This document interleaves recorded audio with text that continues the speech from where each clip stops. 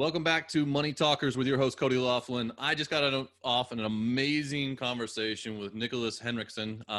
We dove into how he built a startup in Silicon Valley and went through a combinator and just went into a public company, and just all along the way of what we kind of joked about at the very end there was that the overnight success took 10 years, right? But this is the high impact series. This is where I'm going to ask the one big question, and this is your opportunity for us to have a takeaway that you can go and have a money talk with your kids. Be a money talker. And the reason that you're going to want to do that is because you're going to change their financial trajectory. You're also going to build the relationship between you and your kids where that they know that can come and talk to you about the subjects of money and entrepreneurship.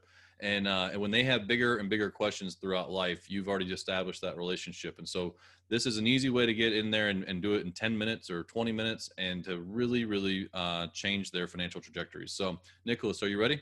Yeah, I'm ready. All right, man. Well, here's the big question, right? So what is the one thing that you would teach about in school that our schools don't, that has had a major impact on your life? Good question. So there's actually two, but one is very personal finance related. I come from a place in Germany where people save money. They don't have a lot of debt. And so what you do when you save is you decide to not spend $1 today to have two in the future. I think the US is exactly the opposite. In the US, you have like a culture that encourages, well, you can spend future money today by taking out a loan. And then in the future, you regret having done that if you understand what happened, because sometimes people don't even understand how they ended up with no money, although they may have had really high incomes. And so if I was to teach one thing at school, I think I would hopefully teach some things around financial literacy, how to think about debt, how debt is a good thing if invested in education and in appreciating assets, which there are not many, but is a really bad thing if you use it for like consumption, unless you really need it, because you really spend future money instead of building wealth. And so that's a topic I feel very passionate about. There was a really good book. I'm trying to think of what it is. I want to say it was from a startup founder. And the book is based on the fact of, instead of calculating your money on what something costs, it's calculating the future work you have to do or the work that you had to do to buy it, Wow. right? Okay. And so I can't remember the name of the book, and it'll come to me probably after we stop talking. But so basically, like you just said, like I can save $1 today, so I have two tomorrow to spend, right? And so I would talk with people and say, listen, if you work for I don't know, $10 an hour, right? Let's make it an easy number, and you work for $10 an hour, and when you go to buy something, like, would you go and work for an hour to buy that, right? But if you're buying something on credit, would you work for 2 hours to buy that thing, because that's what it takes, and you lose the money that you would have had? You only get paid once. You get $5 an hour. Yeah. Right. So would you work for $5 an hour for 2 hours in the future, or would you work for 1 hour now for $10 to buy it now? And is that even worth buying, because you're trading time for money at that point? Yeah. You know? Compound interest can be like a blessing, but it can also be a curse depending on which side of the equation you are. Warren Buffett says it, I think, with really funny words. People ask him, how did you become so wealthy? And he says two things. A, I was really patient and made very good decisions, but I forced myself. And I was willing to get rich slowly and didn't feel an urge to get rich quickly. And so what he did is he made a lot of long-term investments and just trusted that compound interest will be on his side eventually. He's 90 now. He just turned 90, and he's like the second, third, fourth richest person in the world. Yeah. All he did was have money work for him. Like, he never actually used his hands to create wealth. Like, he had money work for him, and he was on the right side of the compound interest. It's much better to be the lender than the borrower. Exactly. If you're on the other side, and I know it because I know the car space really well, and you happen to be in a high interest car loan, that money works against you in a very, very aggressive way. You feel like, oh, I worked really hard this month, worked extra hours, overtime. And then guess what? All this money goes to paying interest on your card because you bought something on credit. And so I think people need to understand that early in life, how credit can work against or for you, depending on what side of the equation you are. Yeah, I agree with that completely, because it's amazing if you do it over time. It's just shocking. Like, I've done it for, 6th, 7th, 8th graders before.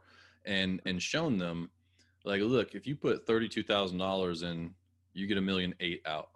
Yeah. And I'm like, 'cause I would usually have them raise their hand and say, hey, who's earned money in here? You know, and it's what's amazing is because like almost all the kids are like, yeah, you know. I'm like, all right, great. How much do you make? They're like $10 an hour. I'm like, okay, could you work 1 hour a week if you wanted to be a millionaire, a multimillionaire? And they just look at me like, what? You know, and I'm like, yeah, that's how it works. $10 a week. That's what it takes for you because you have time on your hands. And so, but the idea that that's an opportunity for them is one part, but what you're talking about is the other way, right? Which is if you don't learn this and you don't learn that it will hurt you, borrowing from the future is compounding against you, it works the exact opposite way. You're going to give up millions of dollars over your lifetime to interest. Yeah. We see it every day because in my business, we are refinancing auto loans. And so it's exactly the story you're telling. We're trying to reduce interest, and sometimes it just sounds like 2 or 3% points doesn't make a big difference. It makes a huge difference over a period of 5 years of a car loan, and you're talking life. Yeah. I recently, this is funny because I just looked it up. I recently wrote an article where I explained how interest rates really matter in the car space, and the title was 10% of the borrowers in the world use debt to get richer, 90% use debt to get poorer. That's a great title. And it's exactly what you're describing. You just need to be on the right side of the equation. Yeah, and it's, you know, it's not a massive. I think a lot of people get scared about when we talk about financing, personal finance, and all this stuff because they're just like, whoa, it's going to be a big thing.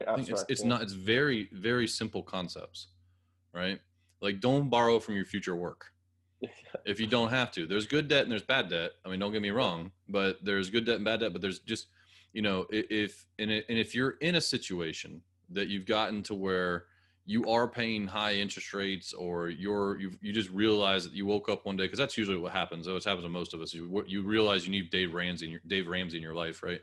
And you're like, I just don't want to be paying all these bills all over the place. And you start to think about this, and then you have that flip. And hopefully with our kids, if you have these conversations with them, and some of it sticks, that if those principles are in place, it absolutely changes the outcome on the other end. Yeah. Because they have so much time for those things to compound. Small numbers become humongous numbers because of the amount of time that they're going to those things. That is true.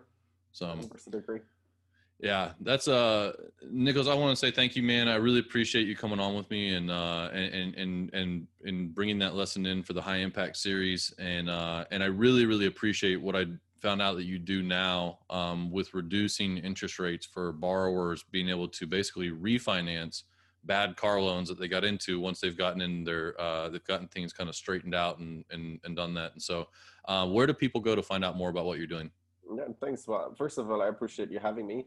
Secondly, the company's called Clutch. You can go to withclutch.com. With very few clicks and a few inputs, we can check whether or not we can offer you a better loan. It won't hit your credit, so don't worry. We won't hit your credit. We'll do what's called a soft pull, and then we can make you a firm credit offer. And if it's better, great. If not, make your payments and come back in 6 months. Awesome, man. Listen, Nicholas, thank you very much. If you haven't listened to our full interview yet, go back and listen to it. You're not going to want to miss it. It's been a great story, and I wish you continued success. And I really appreciate what you're doing out there for people to try and you know, make their lives a little bit better, a little piece at a time, man. Thank you. Thanks, Cody. I appreciate it too. Thank you for listening to another episode of Money Talkers with me, your host, Cody Laughlin. If you found this episode helpful in your pursuit of financial dominance, it really helps if you make sure to leave a 5-star rating and share it with your friends or family members who could use good financial information and entrepreneurial success tips. I invite you to join the Money Talkers community Facebook group. Open Facebook and search for Money Talkers to join today. Follow us on Instagram @The Money Talkers for inspirational mindset posts, encouragement, and investing tips. And remember, the one thing you can do to change your kids' financial future is to start talking about money with them, because you are a money talker